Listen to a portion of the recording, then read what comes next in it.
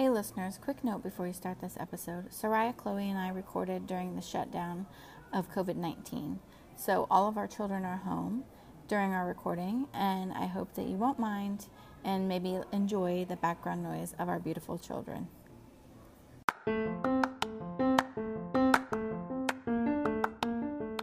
Welcome to the Journey to Midwifery podcast. I'm your host, Amber Wilson, a doctor, nurse, midwife turned podcast host. It is our job and passion as midwives to listen to everyone else's story, their journey, their birth story. Now it's our turn to share.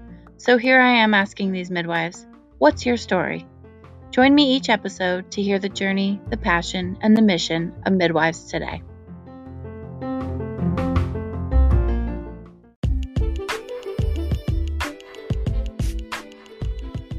Well, I hope you all enjoy this special episode this week with two midwives from Wild Root Midwifery, Chloe Campbell and Soraya Rikiki. You'll hear that we jump right into their story. These two are friends, colleagues, and they share a passion for evidence-based midwifery, and they own and are entrepreneurs of their own home birth practice in New York. So enjoy the episode.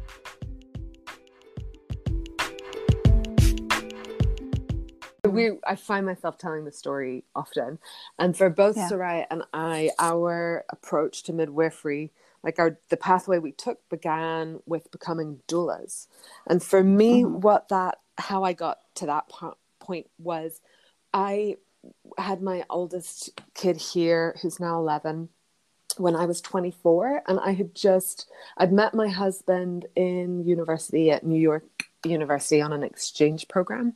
And then soon after I graduated, moved here and quickly ended up getting pregnant. And I come from Ireland. And in Ireland, when you get pregnant, you walk in the door of your closest clinic and the midwife's there, and you're good. You have all the options available to you under the same umbrella of one system. You can give birth at a hospital-based birth center.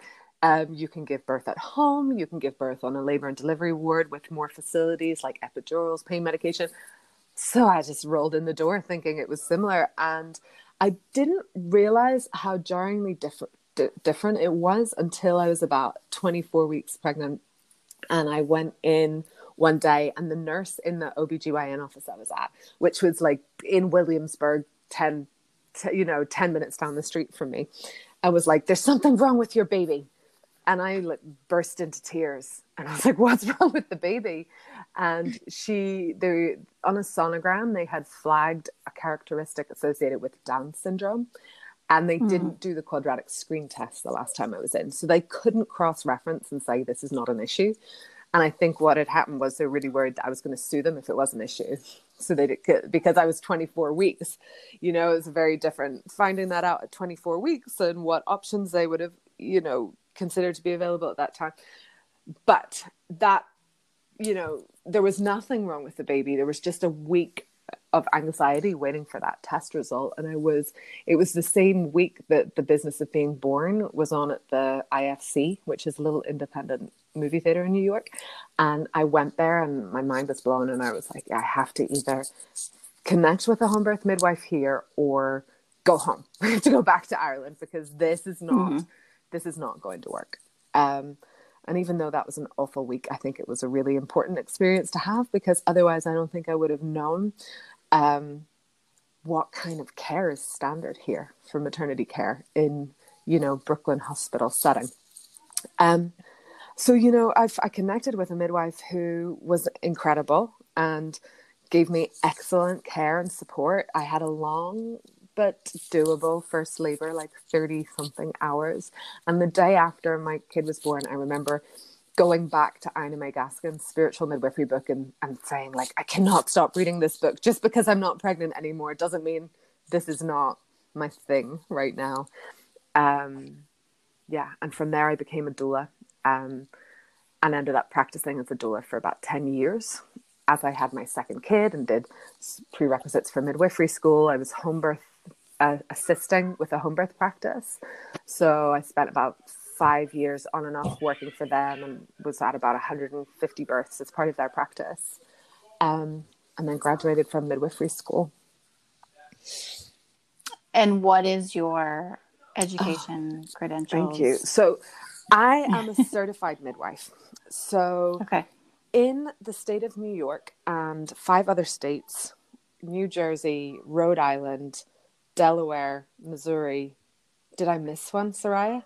What's the other one that you can be a CM in? So CM is a direct entry pathway to midwifery, but it is the training programs train you with nurses. So in Soraya and I, in our cohort, half of us had a bachelor in something else other than nursing. My bachelor's degrees in drama and theatre arts, and the other half had bachelors of nursing. Some had worked as a nurse, some had worked on labor and delivery, some had worked in other disciplines, and others had just done a bachelor's in nursing but never worked in that field.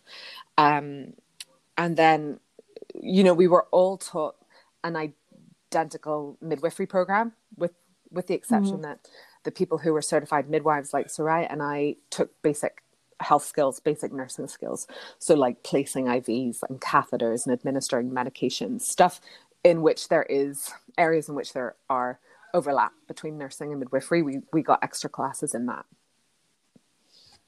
So those other people graduated with a CNM. Exactly. And you two graduated with CM. Exactly. And their nursing program gave them their N. And the midwifery program gave us all our N, our certified midwifery. So Soraya and I are licensed providers in New York State, and we have prescriptive privileges like our CNM colleagues. We have the same set of clinical information as our clinical colleagues. Soraya and Chloe both attended SUNY Downstate University in Brooklyn, New York.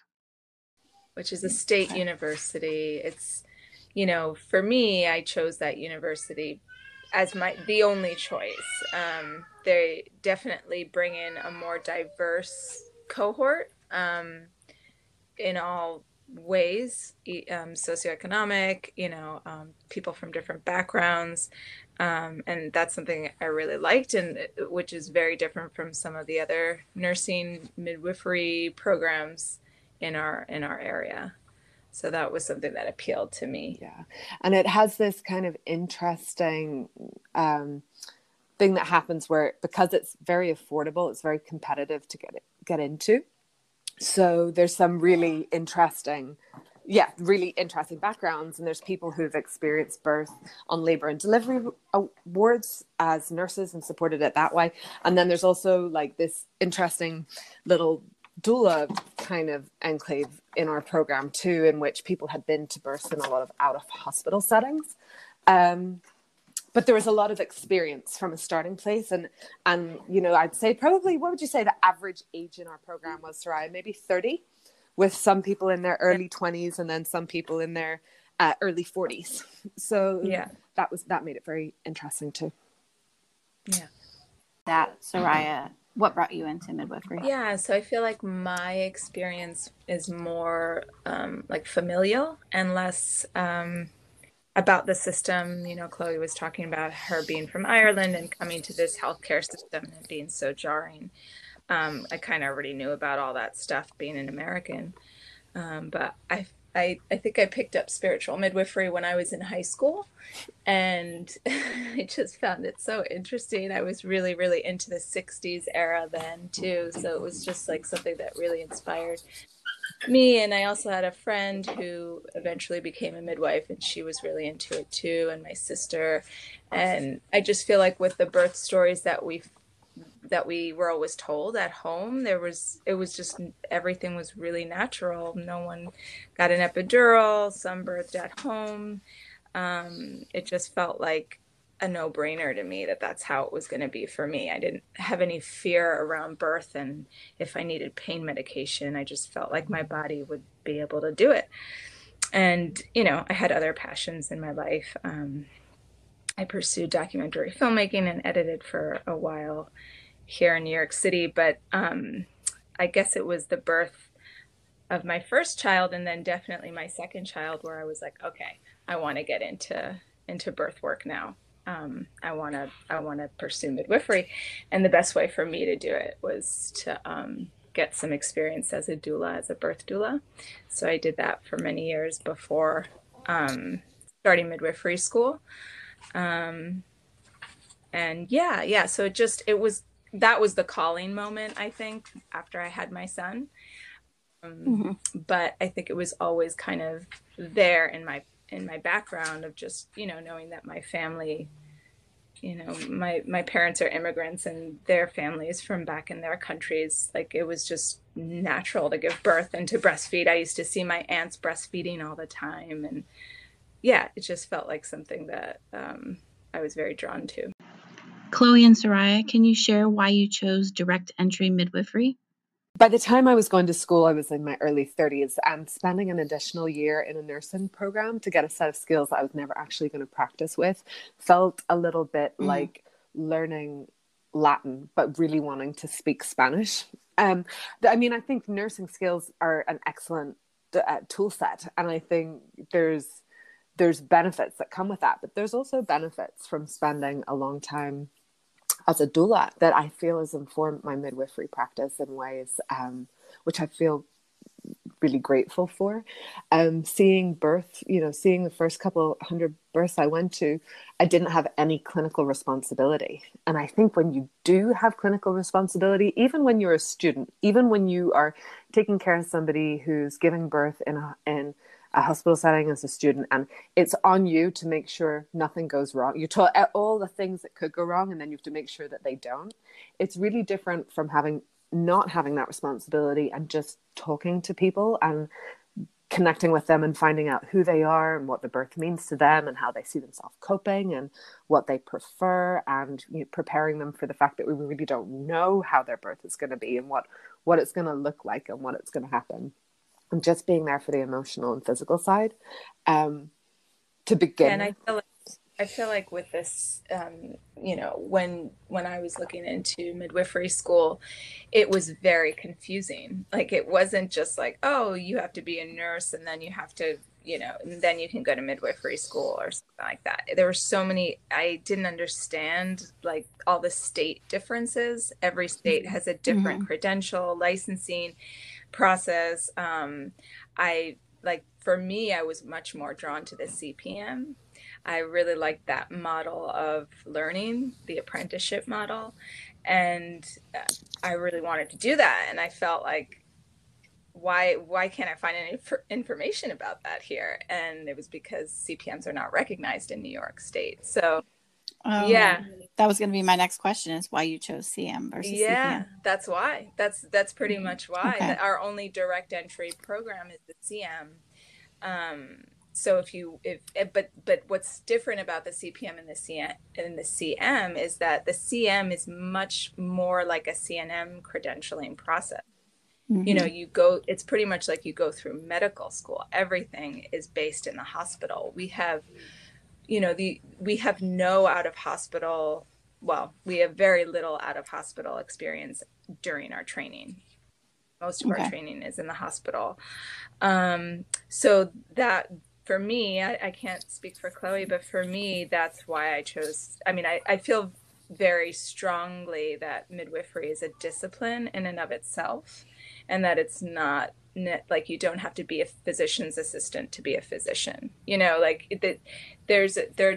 different. Like, nursing is a different discipline from midwifery, and I feel like there are definitely nursing skills that are great to have if you're a midwife, or vice versa. But I just felt like very strongly that I wanted to be a midwife.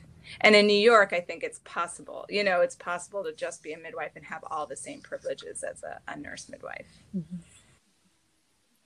Now, did you go into this, both of you, this question's for both of you, knowing that you wanted to be an out-of-hospital provider? My pursuit of midwifery started with that knowing. And then in the years that I spent working with the home birth practice that I was working with, I had doubts. I was like, is this where I really want to be? Can I do this? The intensity that comes up when you're at an out-of-hospital setting and a real emergency presents itself is, I don't think you can imagine it until you're actually in it. And I had enough home birth experience to have those as part of it. So when I went into school, I was open. I was open to potentially coming out and working in a hospital for a couple of years, and I was making considerations like, well, we really need good midwives in hospitals to take care of communities that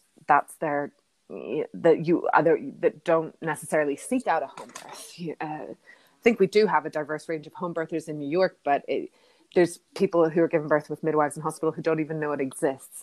Having good midwives for them felt like an important consideration. But as school progressed and as I spent more time in clinical rotations at hospitals, I just found that my skill set that I already had was so much more honed towards home birth and out of hospital birth settings. So I kind of went through what's the word?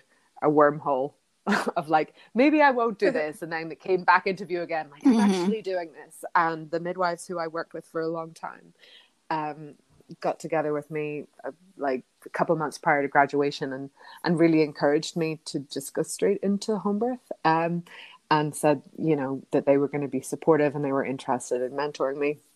So that was a real kind of turning point, and I felt very right about doing it. And I am working at the Brooklyn Birthing Center at the moment. The one thing that I really wanted when I got out of school was that I felt like I needed was IV placement, like placing IVs, because I knew I'd done it and I'd placed them in school as part of my education, and I placed them a couple of times in clinical settings, but I felt like I needed more of that.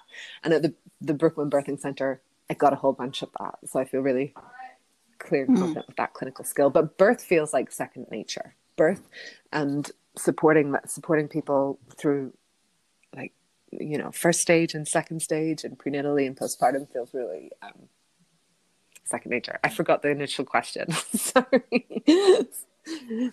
If okay, you answered it. I said, did you go into this knowing you were going to work home birth or out of hospital? Yeah, for me, I definitely went into it feeling like I wanted to work out of the hospital.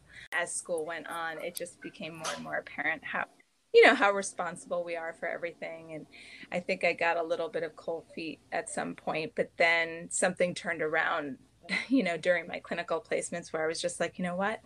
I really don't feel like I'm providing the care that I actually want to provide my clients or my patients in a hospital setting. It just felt very quick, not really getting to know anybody, very, institutional, very clinical. And I felt like I couldn't connect with them in the same way that I had imagined. So by the end of my school training, it felt very clear to me that I wanted to go straight into home birth. So I'm going to ask how you two got together, but I wanted you to tell me real quick, how does SUNY Downs program work? Are you in the classroom? Is it mostly distant? You're in the classroom. So it's a 3-year program, and they call it part-time. But the first year is like a fraction of the time when you're doing the teaching components and the research components of your master's. And in that year as well, you look at professional issues within midwifery. So it's kind of like a political and social and assessment tools and interpretations of what your life as a midwife is going to be like and what you should think about. So you're in like once a week, and then you're doing a lot of remote learning. And then the two final years are very intense. They feel like full-time. Like you can't maintain a full-time, or it's very hard to maintain a part-time job out of that. Although the nurses did, because nurses are gung-ho like that, right? They figure it out. They stay up all night working and then come into class. But it's like 9 to 5. You're in, they front load you. So you're like 9 to 5 in the classroom for 5 or 6 weeks. And then it flips and you're in clinical settings for 5 to 6 weeks. Then you have your exams, and it works like that throughout the 2 years. And you go through the summer semesters. You're in both those years too. Yeah, that sounds intense. Yeah, it's really intense, and it's really hard on your families. And, I don't know why they call it part-time. I can't. I think because the full-time is more like a year and a half or 2 years. Yeah, that's worse. And maybe it's how the credits, like Right. how many credits are per class or something. Yeah. But I mean, I think they do the best they can with the resources that they have. Compared to other programs, we might have less kind of of the fancy resources, but they have a lot of connections in New York City with different hospitals and center. Mm-hmm. So it, I think that they do the best they can in placing us. And they found your site. Just about. They really ran into in our year and the year before us, they ran into a supreme shortage of clinical sites, and they managed to get us all one, but some people's graduation was pushed back because it was harder to get them. There's in New York City, some of the midwifery services that were classic providers of those sites, like Bellevue Hospital, for example, their lines are being like snipped, trimmed around the edges, and their departments reduced. So they had less of a capacity to take people than before. So yes, they found us sites, but it was hard for them. And I think it's getting harder. I think in terms of the clinical placements, I think SUNY Downstate is one of the only places that actually secures clinical sites for students. I think most of the other programs, you have to find them on your own, right? Or it depends. I know that Frontier you have to find on your own, but there's a lot. Most of the brick and mortars will find your placement for you. So SUNY Downstate, I don't think that they pay for us for our clinical placements, right, Soraya? Like it's very, very, if any money is exchanged hands, because it's a state university program, it's very little. So I think that kind of made it kind of trickier for us. Yeah. And Frontier, even though they have to find their own sites, they do get paid. Yeah. So Chloe and I met on our interview for SUNY Downstate. So we it's funny because our doula lives never crossed paths, which is weird because we're both pretty active doulas, but we had maybe very different circle of doula life. And so we had never met, or we had never heard of each other. And we met that day at the interview. And I just remember being like, oh my God, I'm not going to get in. There's no way I'm going to get in. This is so competitive. But we both got in, and I think our friendship started there. And then I'm a lactation consultant, and Chloe is a lactation counselor, and we just both have like a strong passion for lactation, and so I think we bonded on that too. We also have children very similar in age, and same parenthood issues and lives. So I think we bonded with that too. I was just telling Chloe, I was just telling her that in our interview. Yeah. So I mean, it became clear in the last semester, right around the time the midwives who I was working with were presented the idea of starting a home birth practice post graduation. That's when Soraya and I started talking about if a partnership would work. And I think one of the qualities for me that I felt like this was a really good situation to get into is because I feel like I can hear myself think clinically clearly with Soraya. Like, I think both of us are like more introverted, right, Soraya? You even more so than me. Me especially. You especially. But I think being an introvert, I feel like sometimes I like quiet my voice over other people. Like I'll listen to what other people are saying over my own. But with Soraya, I feel like I'm really clear and able to think. And also, if we haven't had very many disagreements, but if there is a disagreement, we're both interested in why it's there, and exploring that together rather than just trying to get one. Yeah. Because it's like getting married. I mean, I've said this a couple of times, but it is like getting married. It's kind of, starting a business. We own a PLLC now. We started that up. Oh my goodness, what are the kids doing? What are they doing? I'm going to deal with this noise in a minute. But yeah, starting a PLLC was huge for us. I mean, we're kind of like financially interwoven now. Yeah. And we have to learn how to communicate and, make sure that, each other's needs are met in terms of, how we want to care for people and how we want to distribute the money that we make, so everything is definitely interconnected now. So, yeah. And was it super intimidating to just start this business from scratch? Yeah. Yes, it was super intimidating.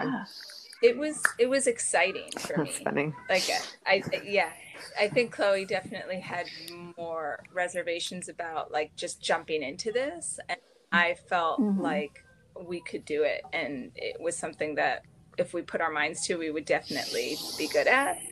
And I think we've done a good job with it. Actually, I'm pretty proud of how we've gotten here in just a few months. So you're Wild Root Midwifery. That's the name. And how we launched in November, and we had one. Okay. And we had, what we were working towards is having 2 to 3 people a month and getting really invested and close with all the people that we work with and knowing them kind of like inside and out, and going to all the births together to have 2 clinical sets of skills there. And we had one late transfer in February, which was amazing, and it was great. There were elements of it that we were kept on our toes clinically, but overall an auspicious start, a 4.5-hour labor with a primate. Right. Good for her. She was I feel so grateful for her and the connection that we all had. And then COVID happened, right? We had clients kind of lined up, 2 in June, 2 or 3 in June, 2 or 3 in July, August and September, November were trickling in. And then we found ourselves in this position of everybody wanting a home birth and having a packed birth bag and being technically like functional and operational. And then we decided we would book births for April and May as well.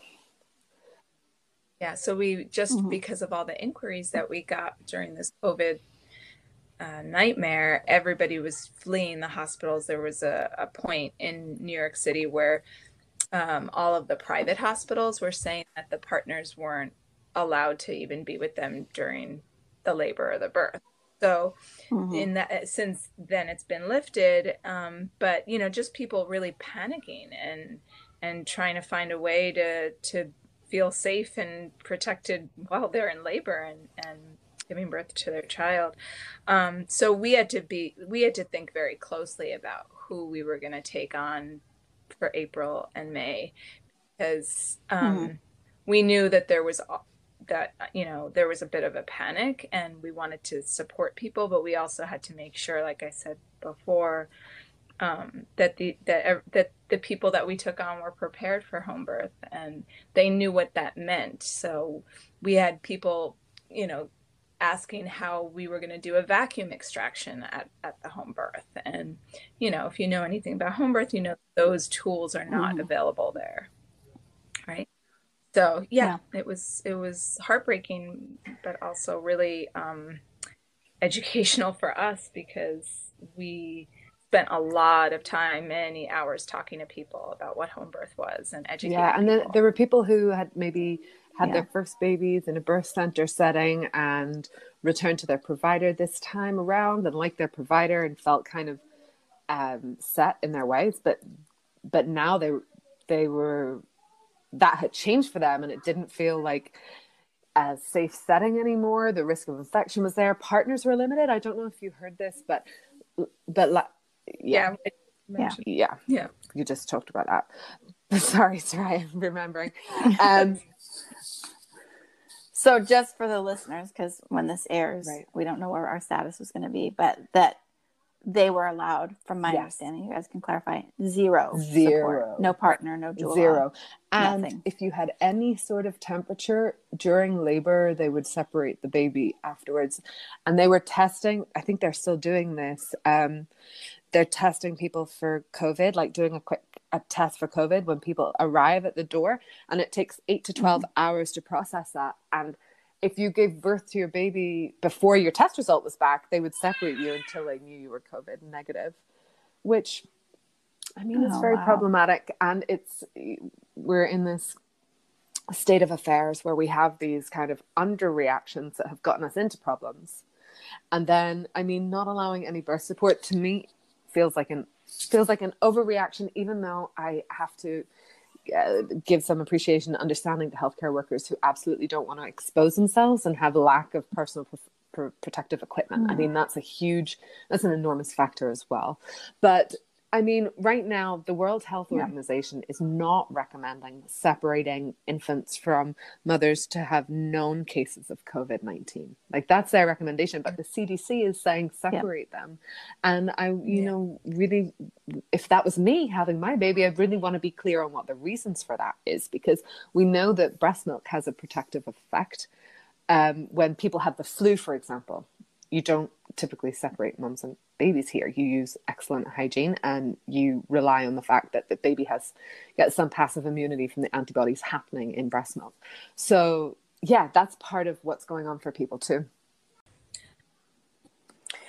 So your goal was 2 to 3. What are you taking on? We're not. With this pandemic? Yeah, that's a good question. We're not oversaturating ourselves. So we do have 4 in April, and I believe 3 in May, right, correct. Chloe? Yeah. So yeah, you know, there's some home birth practices that take up to 10 births, and yeah, we're not doing that. Yes. No, because we just started in November, and we really want to be able to take care of the patients that we have and get to know them and individualize care for them. And also, you know, this is all new for us too. So it's just you two. Yeah. You two do all the things. So how do you split up the our strategy? That's an evolving story. We have we have. Do you know bullet journals? Have you heard of bullet journals?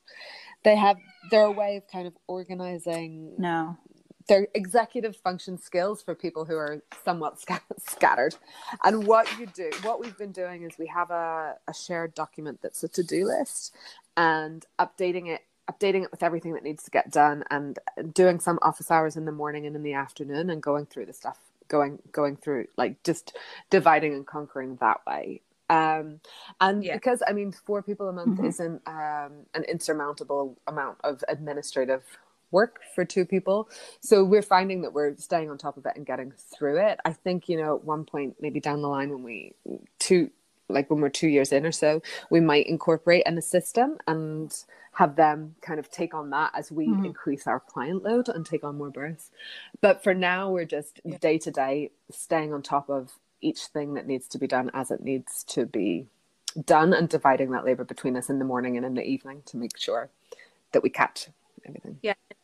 And in our community, most partnerships do separate, like in terms of birth, they will go on their own and bring an assistant with them. So for us, we're not doing that for the first couple of years, because we really want to, you know, to lean on each other and have 2 clinical people in the same place for all of our patients, which I think is a benefit for them too.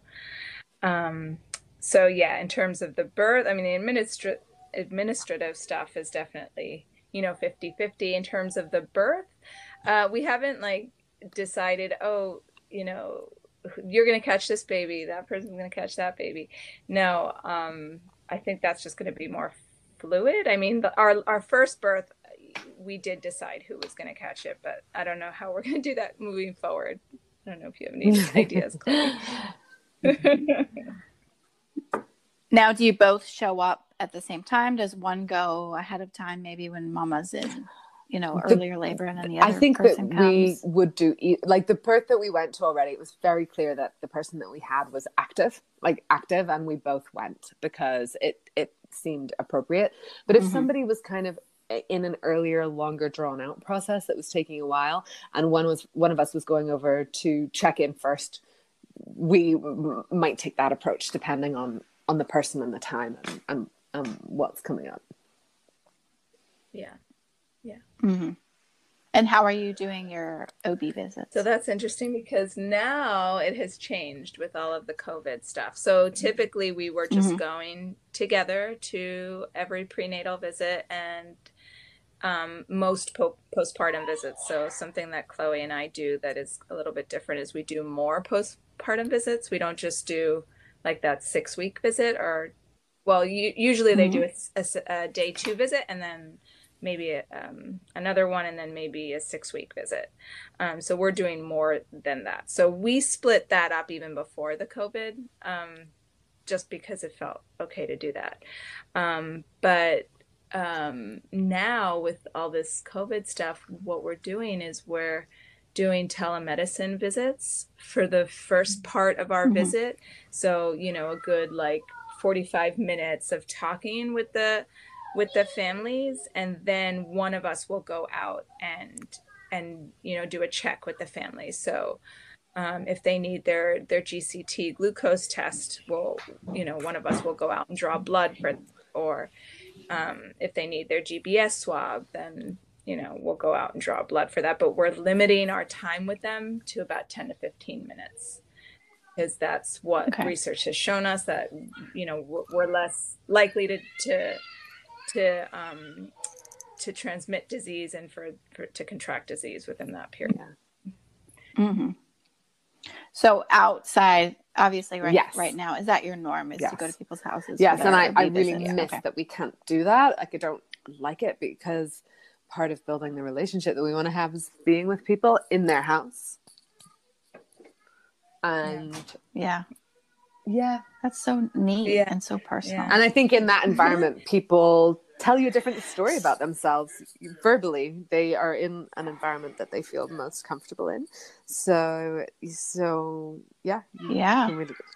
and you learn a lot about them being in, about the way they live their lives, being in that environment. So there has been in the community some midwives moving more towards office spaces for a bunch of their visits, and Chloe and I just feel like we don't feel like we should do that yet, because it just feels so nice to be in people's homes and give them that care and that space.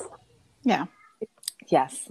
Are you doing a ton of driving. You live in New York City. Yeah. I mean, it's interesting the way that you can kind of line clients up for visits on days that you're in their neighborhood. We have a couple of people bundled together in Ridgewood and Bushwick. We have a couple of people bundled together, Crown Heights, Bed-Stuy. So if we're seeing them, if we know we need to do a visit with them, we'll try and coordinate it so it's in the same day. And I think, when we get to a place where we have more people in our practice, we'll be doing the visits individually, but it's incredibly time consuming. It is. Yeah. I would think so. So do you feel comfortable if I asked you financial questions? Okay. So questions about, I know you're new, so maybe you don't have the answer yet, but what you're able to take home, and then what your rate is for birth, your whole plan, basically your package, and do you guys take insurance? So, so all the New York City home birth midwives are considered out-of-network providers. So none of the insurance companies, we're not in network with them, but we all work with billers. And what happens is the biller tries to get authorization codes for an in-network exception or an out-of-network exception. So because there are no in-network home birth midwives, they have to partially pay for an out-of-network service. So that looks different for every single insurance company and every single policy. But there's typically coverage at some level. It could be full coverage, it could be over our minimum fee, it could be under that or no coverage at all. So it really depends on how the biller works with the client and negotiating all of that. And is the client handling that, or you? No, our biller handles it with the client. Yeah, so that's like a very complicated realm that I wouldn't know what to do. Yeah, it's very complicated. So that's why we hired a biller, and most midwives in our home birth midwives in our area do that. But that we do take Medicaid, like we do, so Medicaid does pay for home birth, depending on what trimester you're in and all that. So it's not as if we only are getting people in one demographic that can afford our services. That's good. And then in terms of like how much we bill specifically, I think there's a global maternity fee that's like $18,000. We never see that. And I don't know how it all gets negotiated, but typically with private insurance, we'll see about $8,500, and with Medicaid, more like $4,500. Yeah. Yeah. I don't know if you had anything to add to that. Are you able to pay yourselves at this point? I mean, what did we pay ourselves? $500. Actually, I still need to do that. We paid ourselves very little, but what we have been able to do with the deposits we've received so far is buy all of our equipment. Okay. Like there's been some out-of-pocket stuff that we've paid for, particularly in the beginning, like the website, and we paid for some artwork for a website. That's out of pocket. But since about January, the medication we've had to buy, Pitocin, Methogen, Ciprostol, our bags, our kit, that's kind of been covered by the income we have so far. But I think we will be able to pay ourselves soon, initially with the deposits, and then, you know, a month to 60 days after the birth, the insurance payouts should be coming through. I won't be able to.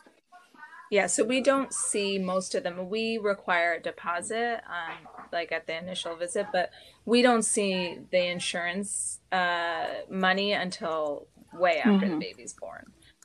Yeah, so that's kind of like a little bit of a waiting game, but we could pay ourselves now with the deposits that we've received for April. And do you feel like it's down the road as things get settled out? Do you feel like it's a pretty decent, sustainable income? I think so. I mean, well, you know, starting salary for a midwife here in a hospital, like the salary range for midwifery here in a hospital, it's anywhere between $81,000 a year, going up to like 120. Some director positions are around 140,000. Does that sounds right, Soraya? Doesn't it? That's the figures I've heard. Yeah, I think around. Yeah. So yeah, around I mean, I think this year we'll probably make somewhere between $60,000 and $80,000 each. Okay. And then the years that follow, as the practice is more built and established, I would hope that we can make more than that and also afford to pay like an assistant, something that makes it worth their time working for us. So I feel I feel like we're both pretty confident about. I think it depends on the amount of births you take a month too. So if you're a practice that is taking 8 to 10 births a month, you're obviously going to make, you know, a good amount of money. But we both have children, and for us, I think balancing work and, you know, our family lives is going to be important too. So I think I'm not sure we'll go all the way to that extreme, but probably more than 4 a month. Yeah. In the end. Because right now at 2 to 3, I would imagine you have some free time, and it doesn't feel like maybe because the kids probably does. Well, maybe because the kids are home, but yeah. I think because the kids are home, yeah, because we're homeschooling now too. Everyone's homeschooling. So hopefully everyone that has listened loved the background music that we've had going on. Right. Exactly. I love that you reached out to me. I have not had any CMs on. You probably already know that. So it's good to hear the pathway, understand a little bit more. Being only 5 states, you don't. Yeah. I mean, I honestly didn't really know too much, and that you're educated right alongside with CNMs. It's the same thing. Yeah, it's the same board exams we sit. We all sit the same board exams. Right. You're all through AMCB. Exactly. I didn't know that. So it's like, why is this not more everywhere? Right. Because I'm going to tell you right now, I haven't put an IV in since I've been a nurse. Well, when I worked home birth, I did. Yeah. But, so who cares? Right. Right. And it is, I mean, nursing programs, particularly in New York City, are really competitive. There's a lot of people who want to be nurses, and taking up a place in their program feels like getting in the way of that. If you don't already have a bachelor's, you know, you have to have a bachelor's in something. And I guess if you want to know that you're going to do midwifery, then you may as well do a bachelor's in nursing. Or, I mean, you could definitely do interesting bachelor's in, you know, gender studies, social sciences. I think having those voices and perspectives in midwifery it's huge. We had like a nutritionist in our class who her that'd be so beneficial. So beneficial and interesting. So Ryan, I know this, but remind me what your bachelor's is in. It's social studies, right? Yeah, it's anthropology, and and cinema studies. So I did a lot of documentary filmmaking and film editing. But yeah, I went to NYU for graduate school and did a competitive program, culture and media program there. And yeah, I think I wouldn't change it. Like I don't regret not having a nursing background. I feel like that definitely made my midwifery experience much richer and, understand it in a human way. But yeah, I think, the CM is really, it's one of those things that, even our faculty members are just like lament all the time. Like, will this ever happen in our lifetime? Will we ever see CMs throughout the United States? And it just doesn't look like it's going to get that, it's going to go there, because it's been around for actually a while. Yeah. Yeah. Sarai, do you have anything that we can watch that's out there, like on Netflix? No. No.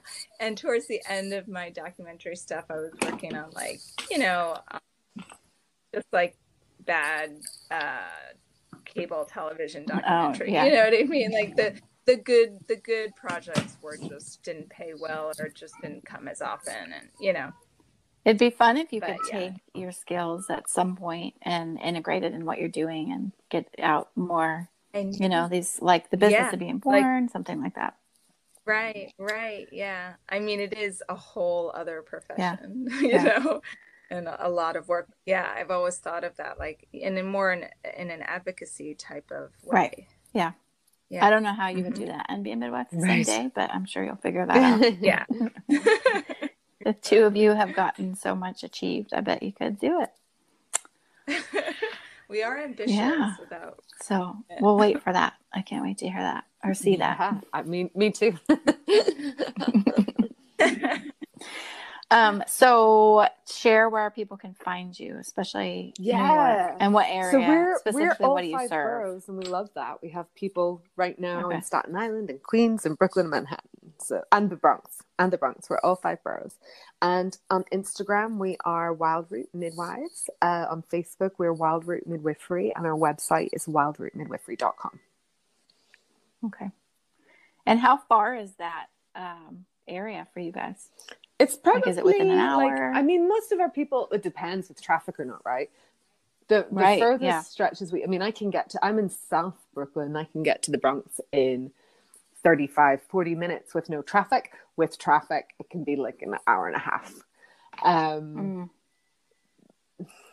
And I feel like I'm more centrally located. I'm in the East Village in Manhattan, but so everything feels like about 20 to 30 minutes away. Okay. That's not terrible. Yeah. No, it's not terrible, but it's true. If you're in traffic, it's harder, but we definitely are taking our cars a lot now, but sometimes we don't, because we're just taking our prenatal bag or our postnatal bag. So we don't need to take the car.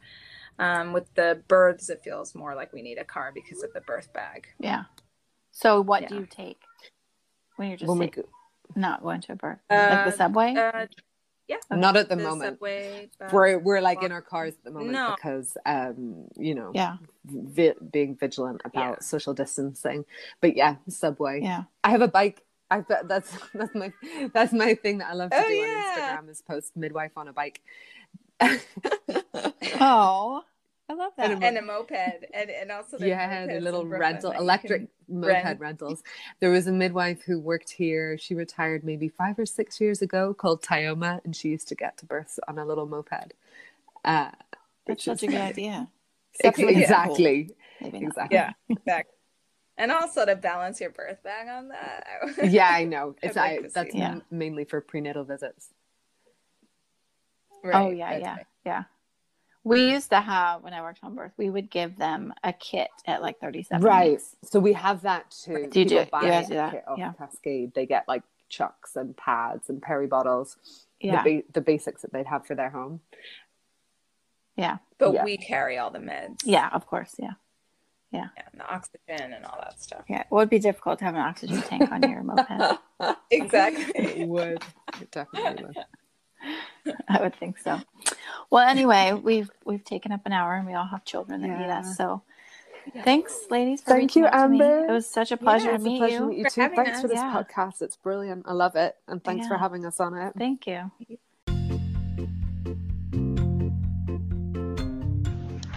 Well, I hope you enjoyed this week's episode.